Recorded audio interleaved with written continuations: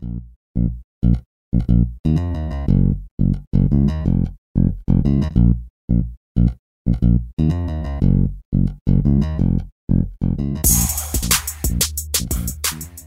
to the 6 a.m. Run Podcast. My name is Mark Paysant. I'm an avid runner, a certified personal trainer, a 6 a.m. Run ambassador, and host of the show. Be sure to head over to the website, 6amrun.com, to sign up today to get 20% off of your first order. Now, let's start the show.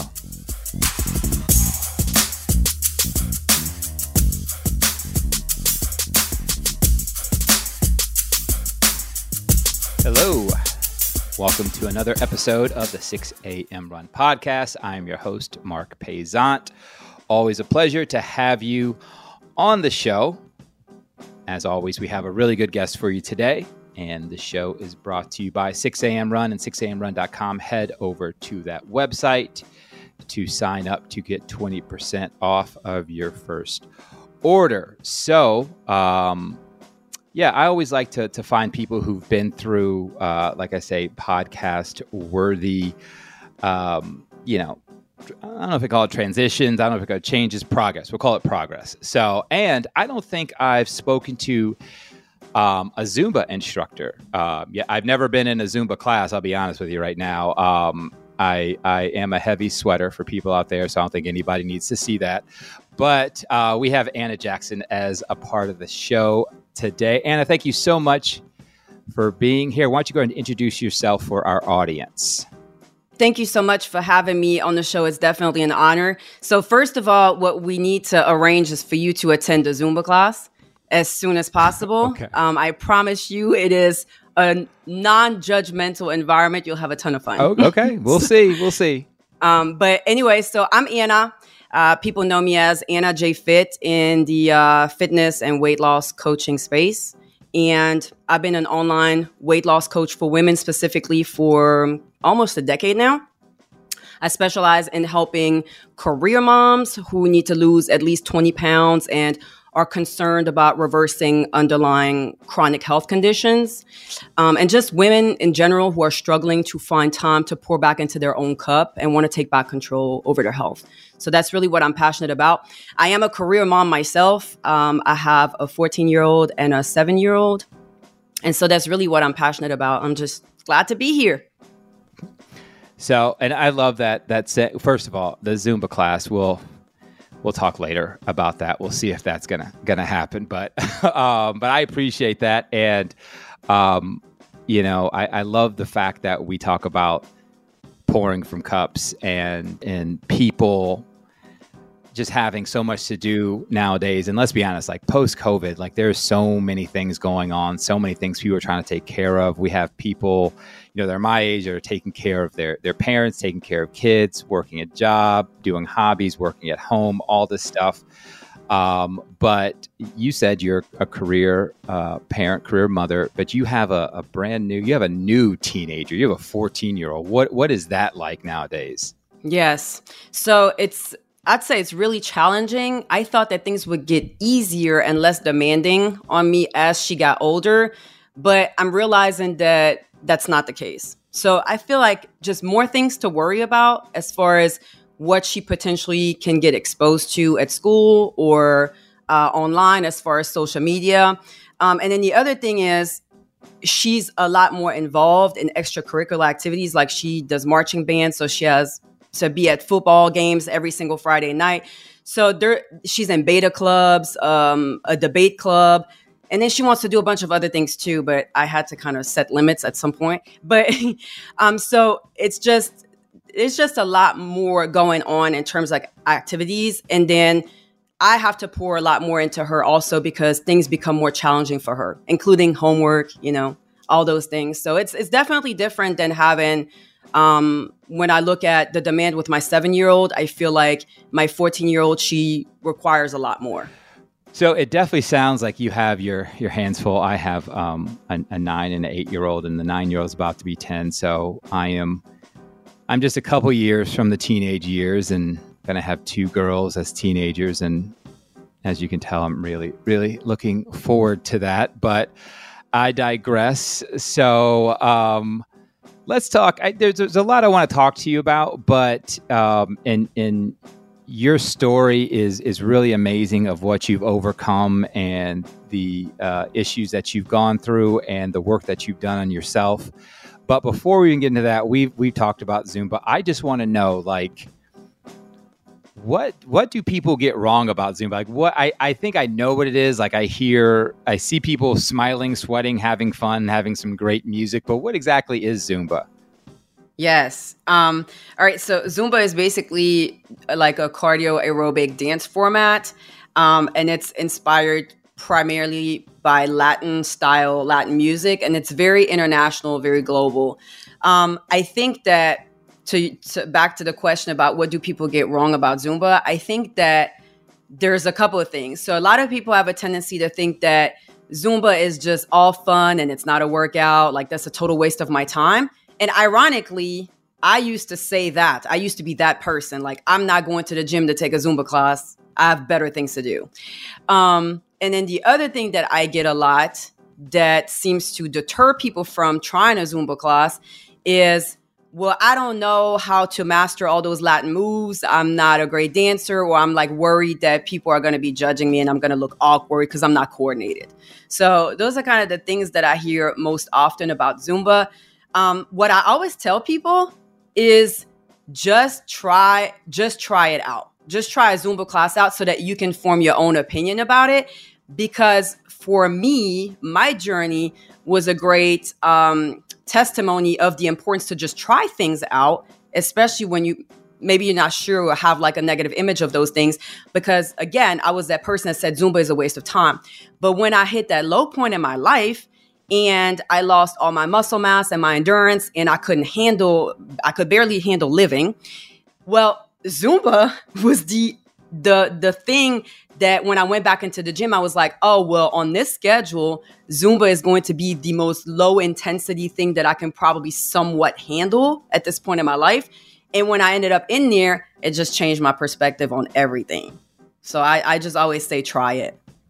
And I appreciate that. And you mentioned that. I think this is a great segue into your story, because I would say probably since you have a 14-year-old, I guess this started, you said after your first pregnancy. So you had, like, and let's be honest, like the pressure on women, especially mothers, to like get back into that pre-pregnancy shape is enormous. Like, let's just put that out there. So that's not my opinion. That's a fact. And you wanted to just get back in shape after your first pregnancy. Kind of talk about that part of your life, that point in your life, what that was like and where that led you to. Yes, absolutely. So, but the background here is I grew up being an athlete. So I played basketball. That was my thing. So I was always kind of naturally athletic, and I was always active and pretty fit. And I took that very much so for granted. I don't think that my parents, discussed with me like issues that can arise later on in life, or when you have children, the weight gain for women and things like that. So I went off to college. I left my parents, and slowly the weight started to creep up just because I was no longer at home.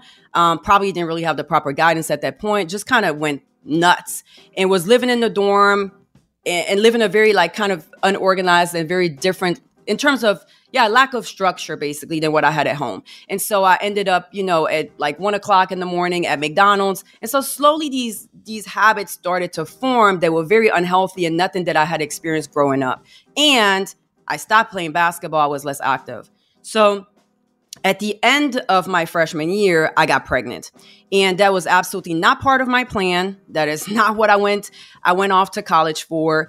And it really hit me really hard mentally for many reasons. One of them was, this is so embarrassing. I'm so ashamed. Oh my God.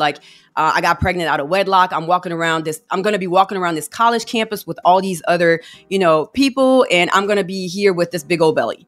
And so picturing that to me was so embarrassing. The other thing was, I come from a family where there's been a long lineage, and all of my cousins, for the most part, have had like children at really young ages. So it's been really common in my family to drop out of college, even drop out of high school and go and raise kids. And I made that promise and a commitment that I was not going to end up like that. Like I really wanted to break that curse.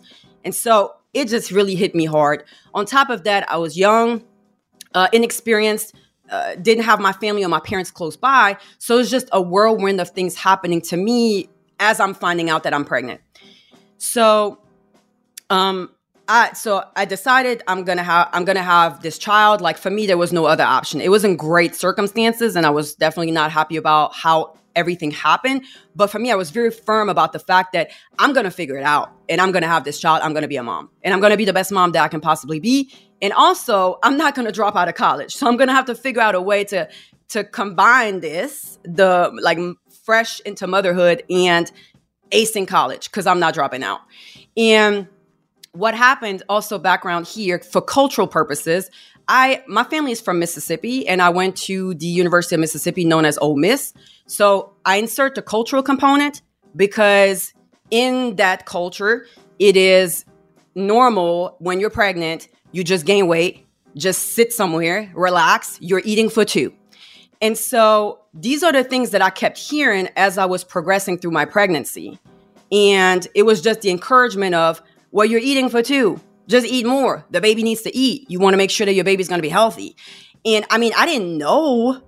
I didn't know another way. I didn't know any better. And my mom wasn't there. So I was just kind of just going with what I was hearing and what I was learning as I'm going through the experience. Not well supported, to say the least. And so from this pregnancy, I gained 65 pounds. So I literally never really had a weight problem, was always pretty healthy, fit, and active. And then all of a sudden, very sedentary, just ate nothing but junk and thought that that was what I was supposed to do, that I was expected to do that. And then now I'm like in the 200s. And so I had my daughter, healthy baby, etc. She's now 14. And I just was faced with my new reality. So I'm in college, I'm broke, I refuse to drop out. This is what I need to do, but I also need to raise a child. I don't know anything about motherhood. And then looking in the mirror and the shock of, oh my God, what happened to my body? These rolls everywhere. Like the way that I gained weight, it was from my face, is like I just blew up. My face all the way down to like my calf muscles. And I was just, in my opinion, I was just huge. So everything I saw when I looked in the mirror was, ugh, I can't stand it. It's disgusting. I just can't live like that. I feel miserable. And now you pair that with postpartum depression.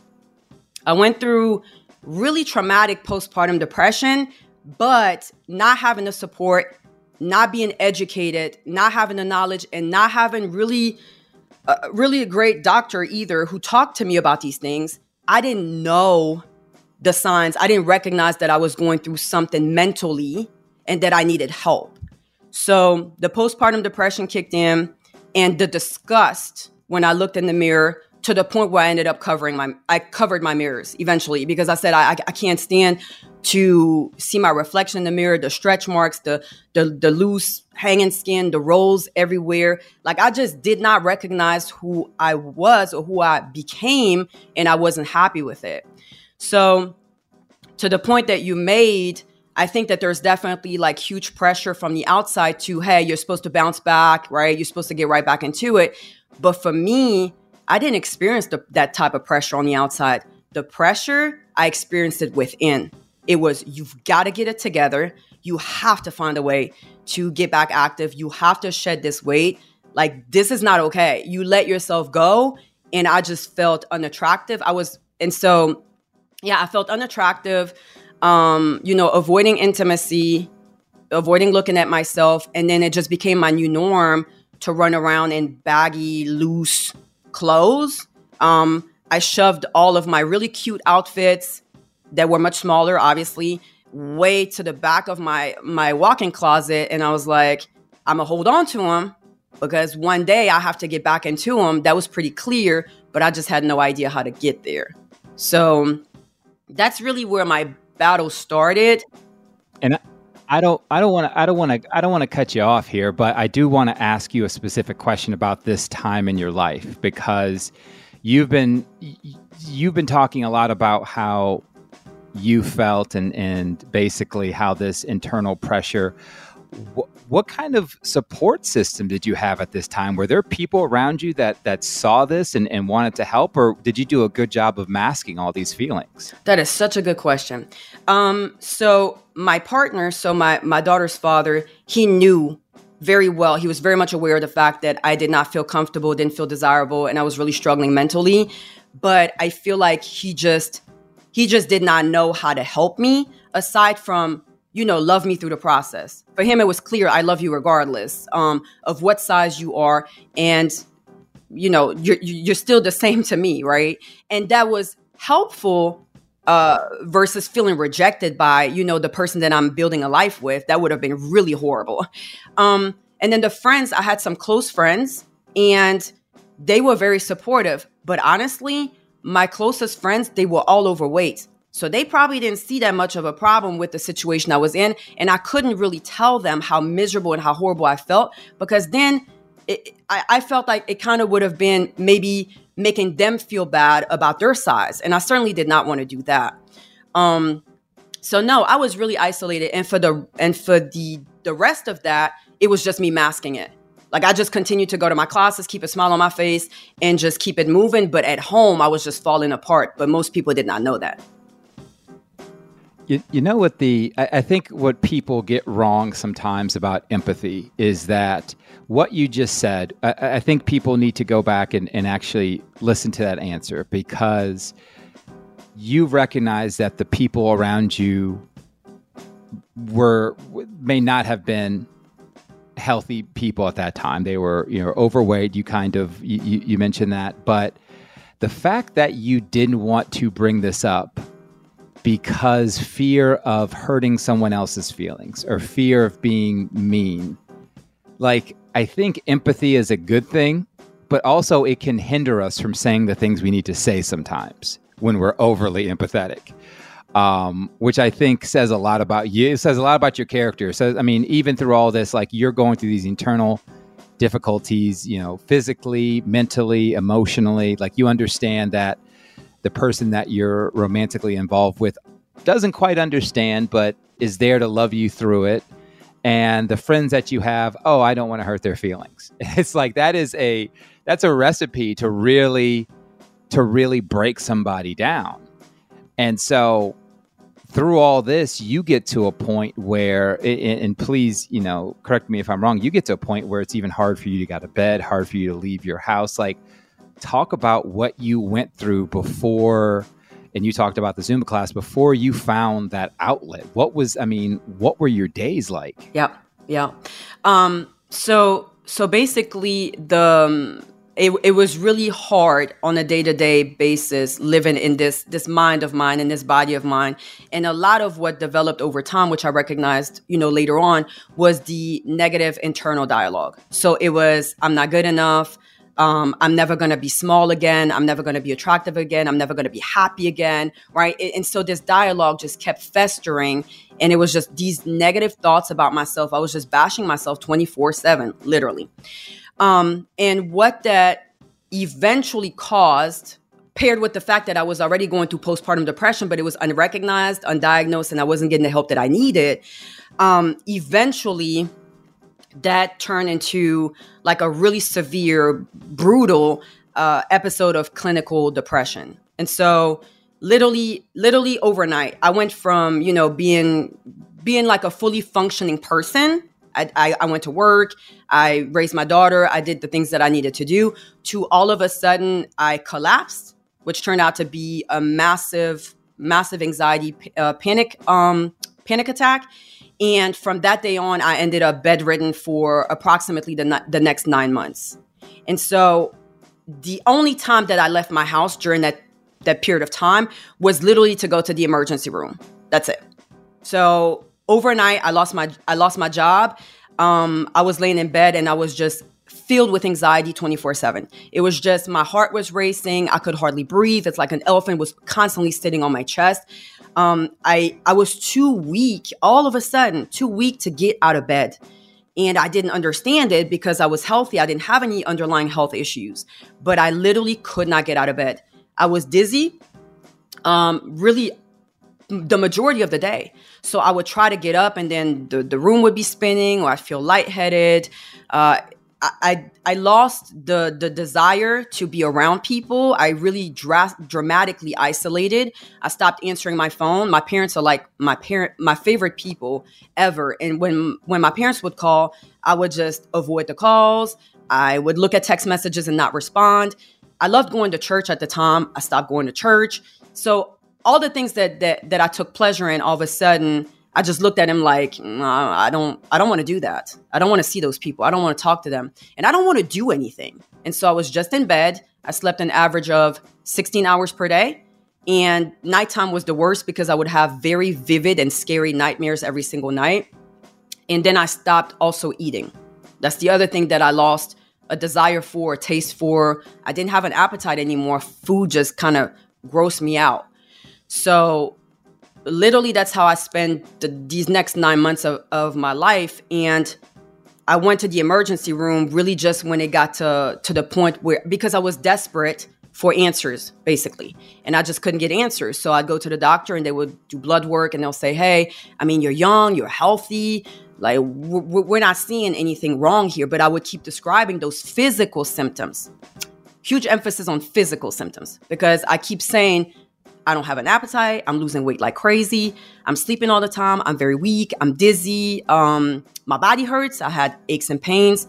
But so obviously, because I delivered it in that way, the doctors were, just doing what a doctor does. So they're looking at the symptoms that I'm presenting them with.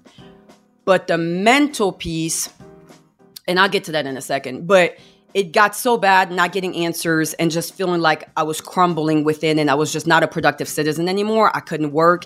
I felt like I could hardly take care of my daughter. At the time, my daughter's father and I, we had gotten married. So we were married then.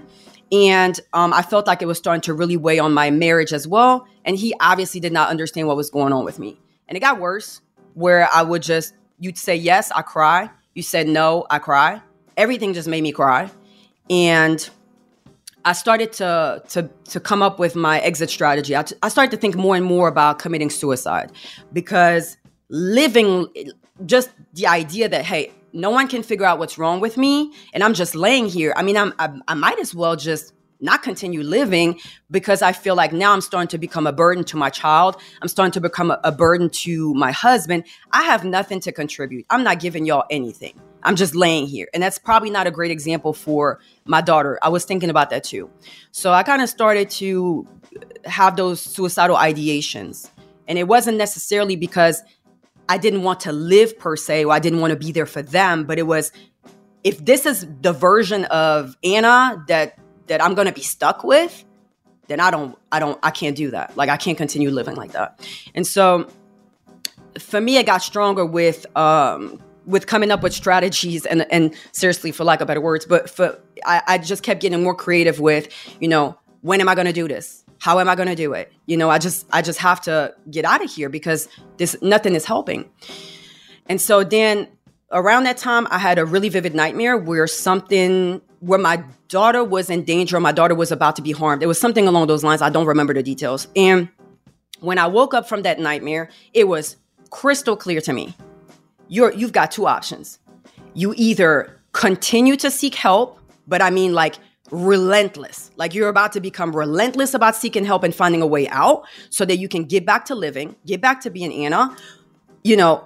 If you don't do that and you go and commit suicide and follow through with this plan, you will not be there to protect your daughter if something was to happen to her. And kind of being faced with that absolute reality for me was like, okay, it's a no-brainer. Like, I have to go, put me in a psych unit or something, because at this point, I think that I'm becoming a danger to myself and I need somebody else to step in and intervene, because I've really just lost it.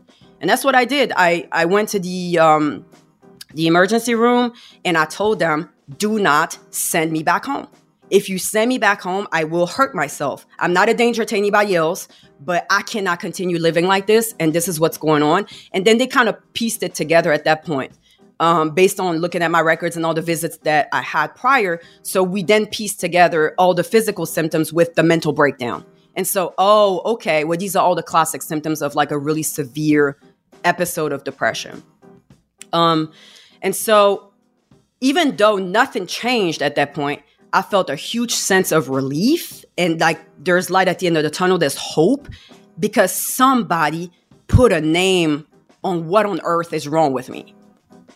I hope that makes sense to anyone listening, but I don't think you understand like how much sense that makes because I know that feeling. I know that feeling of going through this phase of your life, going through these motions, and every day wondering like, why do I feel like this? Like, why me? Like, what's going on? Like, I don't want to feel like this. And you're doing everything to tell yourself, no, I'm not depressed. I'm not going like, this is not it. And then someone says, no, Anna, like this is what you're going through. Cause it kind of gives you, and I'll let you continue your story. It kind of gives you a starting place, a starting block. It kind of gives you a place where I can say, okay, I have this, let me move forward.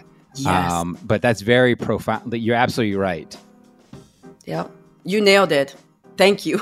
That was exactly how I felt because I received that diagnosis and then I thought, okay, so now I've got something to work with here. Like I know what this is. So now because I don't have a known history, and these are not things that we talked about in my family either. So there's really no background.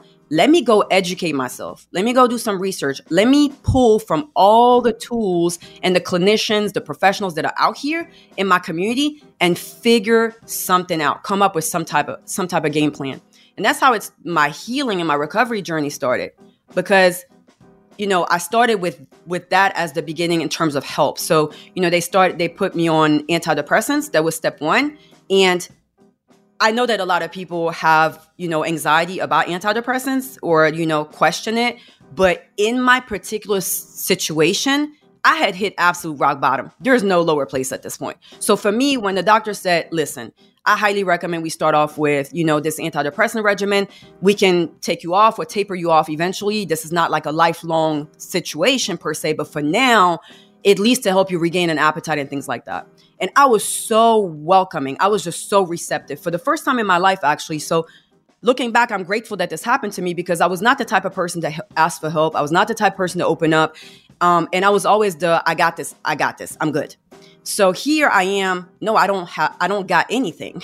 So go ahead, throw the medications at me, And I started taking the medications. My husband actually at the time was not supportive whatsoever of medications and said, no, that's a bad idea. I've heard so many bad things. People commit suicide when they take them. I'm like, no, at this point, I already wanted to commit suicide. So I'd rather take the medications and move forward, with the recovery.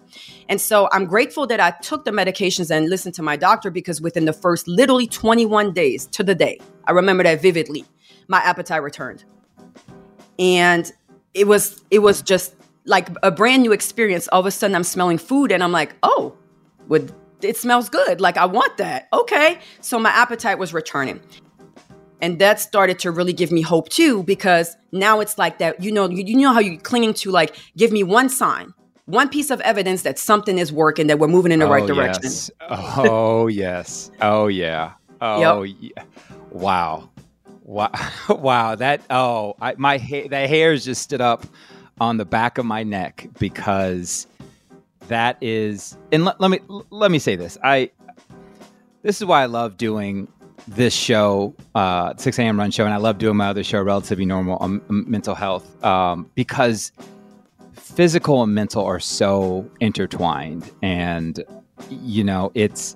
it's amazing how, people say, oh, I was sad, I didn't feel like eating, or the opposite, I was sad, I felt like eating. Like they're so intertwined. And I want people, because we're going to talk about your recovery and how you're now helping people. And I mention it all the time on this show. I love when people go through something in their life, get through it, and then decide, I want to help others with the same thing. That's your story. But I want to note a couple things for people to really latch on to, because there's a few things that are kind of intertwined in this story. Is that one, we have, generational traumas that they don't have to be on purpose. They don't have to be things that are done, but you've talked about kind of what was expected out of you as a young mother and what had happened in the past with your family, and regional trauma too, in your area that you were living in, that what people expected out of you, and you bucked that system, and you were like, no, this is expected out of me all you want. I'm going to expect more. And the biggest part of this, I think people need to hear, there is so much, I don't want to call it information or misinformation nowadays, where you will get so many people who say, you don't need any Eastern medicine. I'm going to show you a way where you don't need this pill, or you don't need these drugs, or you don't need this prescription. And it's a blanket statement, like everyone's journey is not unique. And I'm not going to sit here and tell you that I'm a doctor and I'm a therapist and I know what people want. But I tell you this, I know what I need. I know what I want. And I don't need someone telling me that you don't need this. Like you can handle it a different way. Because I love the fact that you said, I was on this medication. I was antidepressants. I wanted to try it because I was at rock bottom. And lo and behold, 21 days, you're getting feelings back about the food that you can eat, about the feelings that you can have, things like that.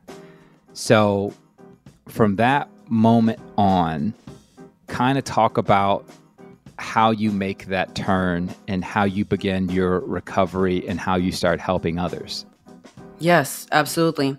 So from that point on, when I started seeing, signs of improvement, that for me really fueled my commitment. Like I'm really going to go all in because there's obviously hope here. And that's what I needed. And so what I started doing then, I mentioned earlier, like I realized I need to educate myself if I really want to thrive in this, I want to thrive and get out of this current state and get healthy again. So I ordered a bunch of self-help books that a lot of clinicians have, written, psychiatrists about depression. One was The Depression Cure. And I was just reading and educating myself. And I just wanted to understand, based on these professionals and their experience, what are the components, what are the things I need to incorporate into my day-to-day life that are going to help me thrive again? Because, I want to go back out there. I want to work. I want to have a life. And so one of the themes that connected everywhere in every book, every piece of literature, anything that I read was the importance of physical movement, physical activity, moving the body. And for me, I read it so much, I heard it so much, I was like, okay, I get it. Like, I get the message here. Obviously, I need to find a way to move again and be active. I was still dealing with the dizziness, the lightheadedness, the weakness. I obviously had lost a lot of my strength and muscle mass and endurance because I just laid in bed for so long. Lost a lot of weight in the unhealthy way because I stopped eating. But I kept thinking, I just have to start somewhere. If I just start somewhere, it doesn't matter if I'm only doing 2 squats. Cool. Well, now I'm starting with 2 squats. We'll see what I do next week. And that was the mindset I started to develop. Clearly now I decided, all right, so basically thriving with depression, my healing recovery journey is going to be like a puzzle. The medication, that was one piece of the puzzle. Boom, I put that in there. Then there's other pieces. Okay, I need to nourish my body again, but I don't need to just be eating McDonald's and Taco Bell. That's actually not going to help me whatsoever. It's going to make issues worse. So I started to educate myself on the importance in terms of nutritional choices. So I said, okay, so nutrition is my healer too. That's another piece of this puzzle. Let's put it together. And then all these other elements, and one of them was obviously movement, physical activity. So I said, okay, I got to add this piece into this puzzle because I have to have all the pieces because Anna needs to get right. And so what I determined then was, let me work with what I have right here. I am sickly. I'm not feeling good. I'm scared of people. I haven't been in a social setting aside from the hospital in so long. Just the idea I'm having a panic attack. So what I decided to do was one step at a time. That became literally my motto, what I live by. Every single day, just do something. Doesn't matter how small it is, But every time you do it, you're going to celebrate your win. You're going to pat yourself on the back. You're going to high five yourself. And if you remember that from the beginning of my story, I was bashing myself all day, every day. It's not until now, at this point in my story, that I realized, positive self-talk, internal dialogue. It needs to be uplifting and positive. I need to counter my negative thoughts about myself if I want to heal. And so I incorporated that with the fitness component. I understood, I need to become my own cheerleader. That's what's going to help me heal and thrive again. And so, 2 minutes of walking outside of my house at the very beginning, that was very taxing for me, and really more so from like an anxiety, scared standpoint, because I just didn't leave the house. But then 2 minutes turned into 5, and then 5 into 10, into 15, into 20. And then I said, okay, let me take this to the next step. I haven't driven in a year now. So this is going to be foreign and it's going to be scary. But let me go reacquaint myself with my car. My car had been sitting in the driveway just waiting for me to come back to it one day. And so I got back in the car. And I mean, people might think that this is odd, but I sat in my car. I remember it was a silver Kia with leather seats, cute little car. And so I just rubbed the seats for a little bit. I talked to my car. I said, hey, I'm back. I'm going to take it easy, one step at a time, but I'm here. So then the next day I got back into my car and I said, okay, I'm going to crank it up, get back acquainted to the sounds of my vehicle. The day after that, I said, okay, now I'm going to drive around my neighborhood and just see how that goes. And so every single day it was just take one little tiny step further. That's all you need to do. And so I understood then it's about me being the biggest cheerleader ever, being my own best friend, and also having just realistic, reasonable, gentle expectations for myself for once in my life.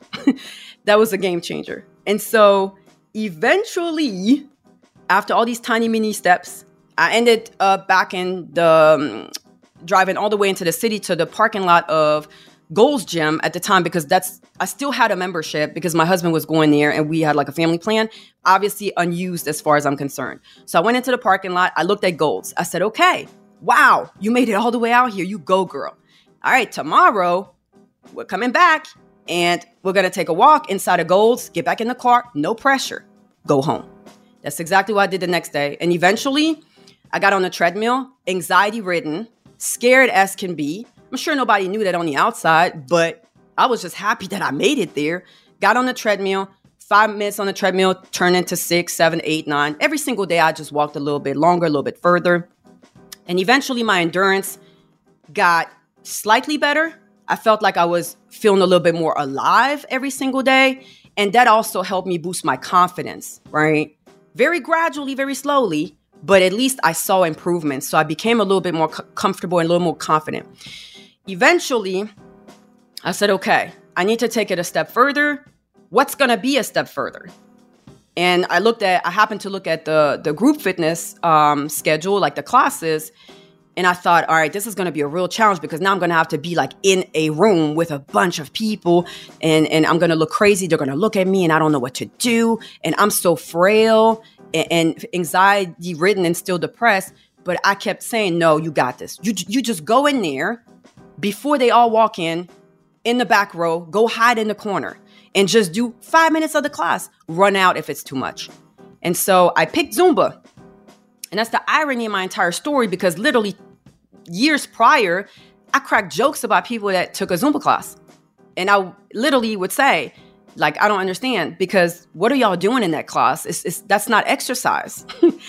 So I saw on this list, Zumba, because I saw Body Pump, Body Combat, Boot Camp, and all these other classes. And I said, I have to be honest with myself. That's not my fitness level. I can't handle that right now. So what is going to be the least intense on this thing that I can give this a shot. I can give it a try. And it ended up being Zumba. And so I made the commitment. All right, so tomorrow she's teaching at 6 p.m. Cool. Tomorrow at 5:50, I'm going to be in the studio. I'm going to be hugging the back wall. They're not even going to notice that I'm here. Nothing. And I had to just keep talking myself through it. She came in there, the instructor, then the students came in there, and it was a large studio, about like 30, 40 people. It's obviously pre-COVID. And she started the music. And instantly I thought, wait a second. I might be onto something here. it was just infectious, like in all the most positive ways. It just, for the first time in forever, I felt like somebody had like just turned like the on button back on, basically. Like I had been living in off mode. And I thought, that's it. I'm hooked. Say less. I've only been in here for like 3 minutes, but that's it. This is it. And so I stayed only maybe 5-6 minutes because anxiety wise, it was still rough for me to handle all of that. And it was still very new. And I left. Came back every single week. Eventually, I had figured out her entire routines, her choreography. I knew her playlist. I would go home and do the routines at home, which then became my therapy at home outside of the gym. And that was so important. And so one day she was late. How long did it take you to, how long did, cut you out. How long did it take you to move from the back of the room to the front of the room, or closer to the front of the room, I should ask? Yeah, a solid 6 months. Oh wow. Okay, you were anxiety ridden in that class. Wow. Okay. Yes. But I mean but yes. You did it. But you did it. Let's put it out there. But you did it. Yeah, definitely. Yeah, the anxiety, it was hard. It was rough. But at the same time, I was focusing on trying to get my endurance up so that I could stay in that class longer. So it was just a couple of things that I was trying to navigate over time. But like I said, 5 minutes turned into 10, into 15, into 20. Eventually, I lasted the whole class. And then you could tell that I was becoming more confident because I was working my way up to the front, like one row at a time, month to month, basically. And so eventually, I ended up super confident, knowing all the steps, know all her music, love it. And now I'm in the front row. And that day, she happened to be late. She was never late. And so we're all waiting, wondering, is Shay coming? That's weird. Shay's never late. So everyone's kind of panicking. And then several people come up to me and they ask, are you subbing today? Are you the instructor that's going to cover for Shay? And I thought, what? Like I must look like somebody else. Like they're thinking I'm someone else, because why would anyone ask me, Anna, to teach a Zumba class or assume that I'm the sub? And for me, on that journey, those are the things where I recognized that God was basically speaking to me and sending people as messengers, like planting seeds. Because I would have never considered teaching a Zumba class ever in my life. But that's how it started. Because people saw something in me where I gave off a certain energy. Plus, they felt like, oh, she got the moves. She knows all the moves. She moves really well. She loves it. Oh my God, look at her facial expressions, right? But they were planting seeds in my head. And I only recognized that and really learned that later on in life, obviously looking back. But I became friends with a lady who was taking that class as well. And it was one of her dreams and goals to become a Zumba instructor. She was going through depression too, interestingly enough, and going through a pretty hard divorce and becoming a single mom of 2 kids. So here we found each other in time of crisis, and she really wanted to become a Zumba instructor. But she was too scared and intimidated to go to the training by herself. So she kept trying to convince me to go. But I didn't want to go. I didn't want to go. I had no intentions. I said, I do not want to become a Zumba instructor. That is not my calling. That is not where I want to go with this. I'm just trying to heal and thrive here. And she ended up paying for me to go to the training. She said, you don't have to become an instructor, but just take the training so that I don't have to go by myself. I already paid for you. And as a good friend, obviously, I wasn't going to let her down. So I said, okay, let's go. And so we went together. And then we came back to, I live in Augusta. So we went to Atlanta. So that's 2 hours away. We came back to Augusta. And literally the following week, one of the local gyms called me. And the lady left me a voicemail. And she said, we're looking for Zumba instructors. We just got a new spot that opened up. We got word that you are a newly certified Zumba instructor. And I wanted to call you in for an audition. And that's basically how all of that started. This was... I don't hate to say it. This was meant to be. This was your, it's amazing that, and when you said that you had feelings about people who took Zumba, like I wanted to be like, yeah, I did too. Like I had the same. I heard the classes. I looked at it. I'm like, man, it just seems like a party going on in there. Nothing else, but. But the people I've talked to about it like swear by it. They love it. It's fun. It's energetic. It gets their blood moving. You burn a lot of calories, and now I think about it, you can't. It's really hard to leave a Zumba class like not enjoying yourself. Like you can't really leave that class in a bad mood, and that's the good thing. And all the good coaches out there, like yourself. It's hard work, but you don't want somebody to be like sad or depressed or not enjoy the time. Like the trainers that I've had, yeah, they've pushed me, but at the same time, I've come back. Like I've gone back to them because like I know now in my life, like I'm not going to go back to something that does not bring me joy. And joy does not have to be you're always happy or you're always smiling. That's not the joy I'm talking about. The joy is in the actual progress. The joy is in the journey. The joy, that's the joy I'm talking about. So, first of all, let me say this. What an amazing story. I think that what you have discussed today is amazing, how you have transformed your life from, let's be honest, you said it yourself, you hit rock bottom. You're at a place that from your negative self-talk, you thought you'd never leave it. You thought you'd never improve. You thought you'd never get out of this funk. And you, along with your doctor, made the changes that you needed to make. Now, what I want to ask you about specifically before I let you go, because there's something that you said throughout this whole thing, which, let's be honest, a lot of things hit me hard. But one of the phrases you said was, be your own best friend.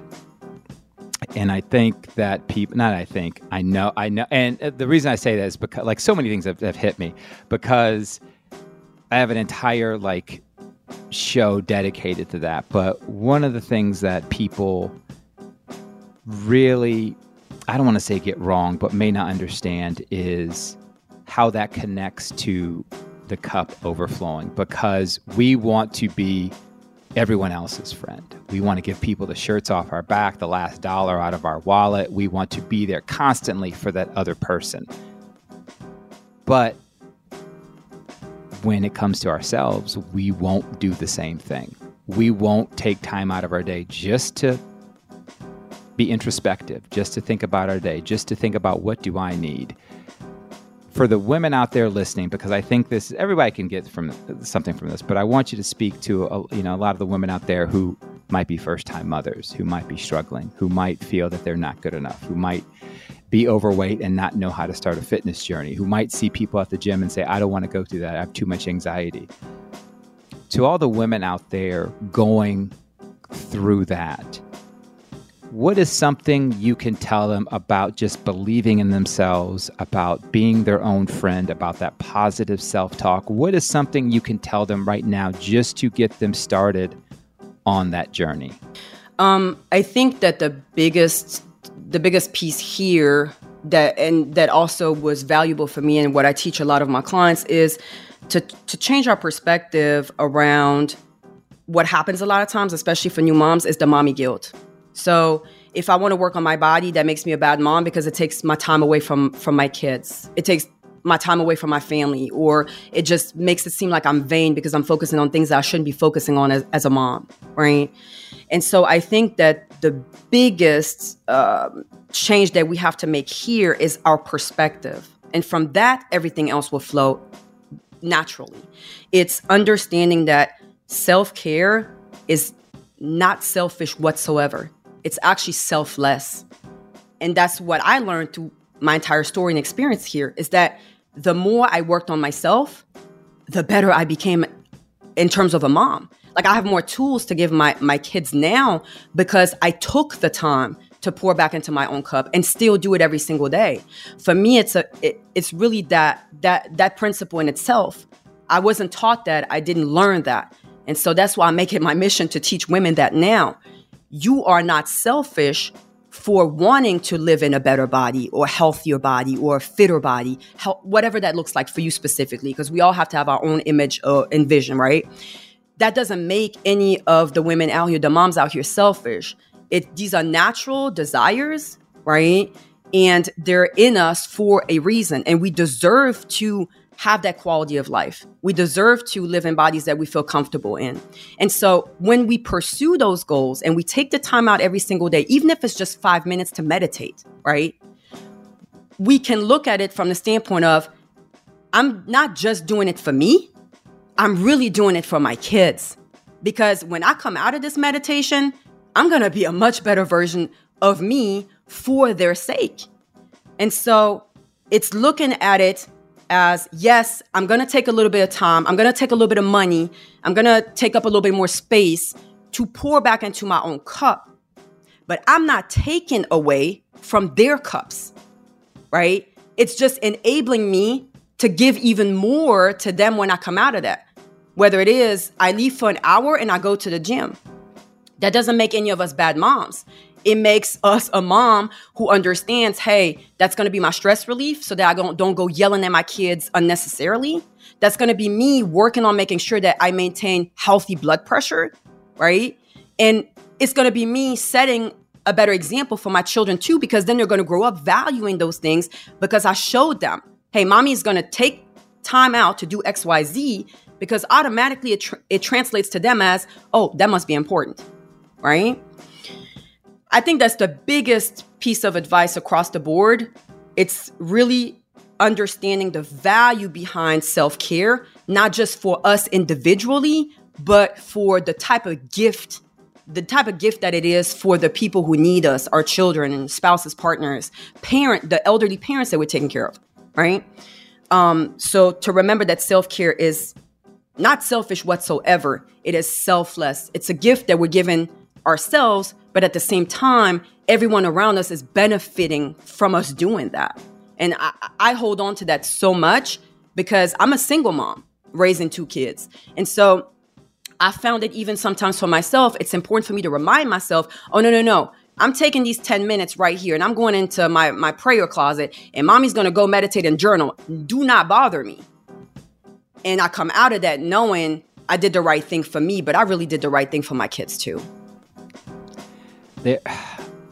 Thank you so much for that answer, because I cannot stress it enough how people can just go down these dark, deep holes where they're just giving so much of themselves.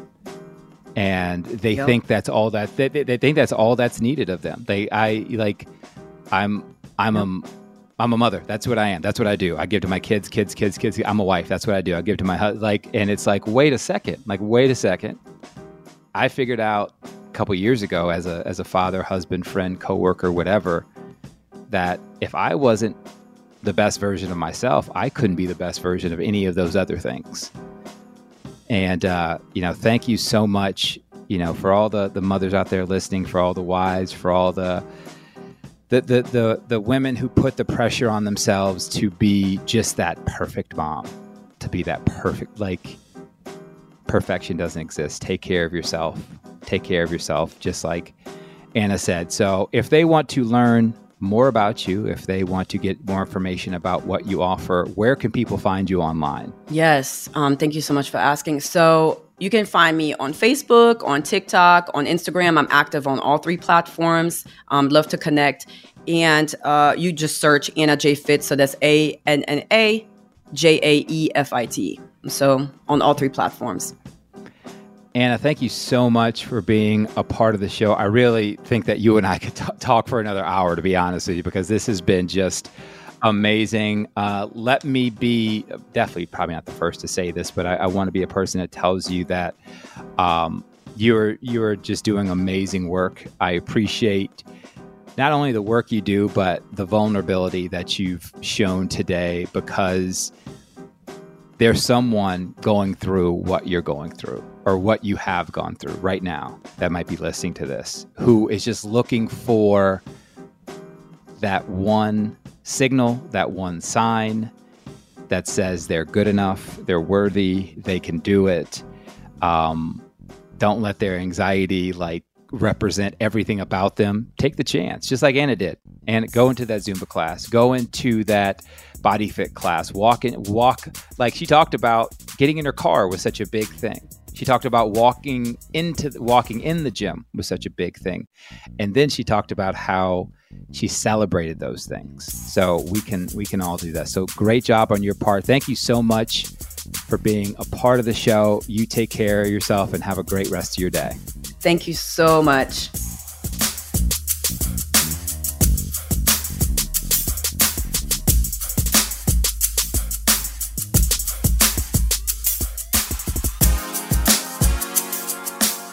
Thank you, as always, for listening to the 6 a.m. Run podcast.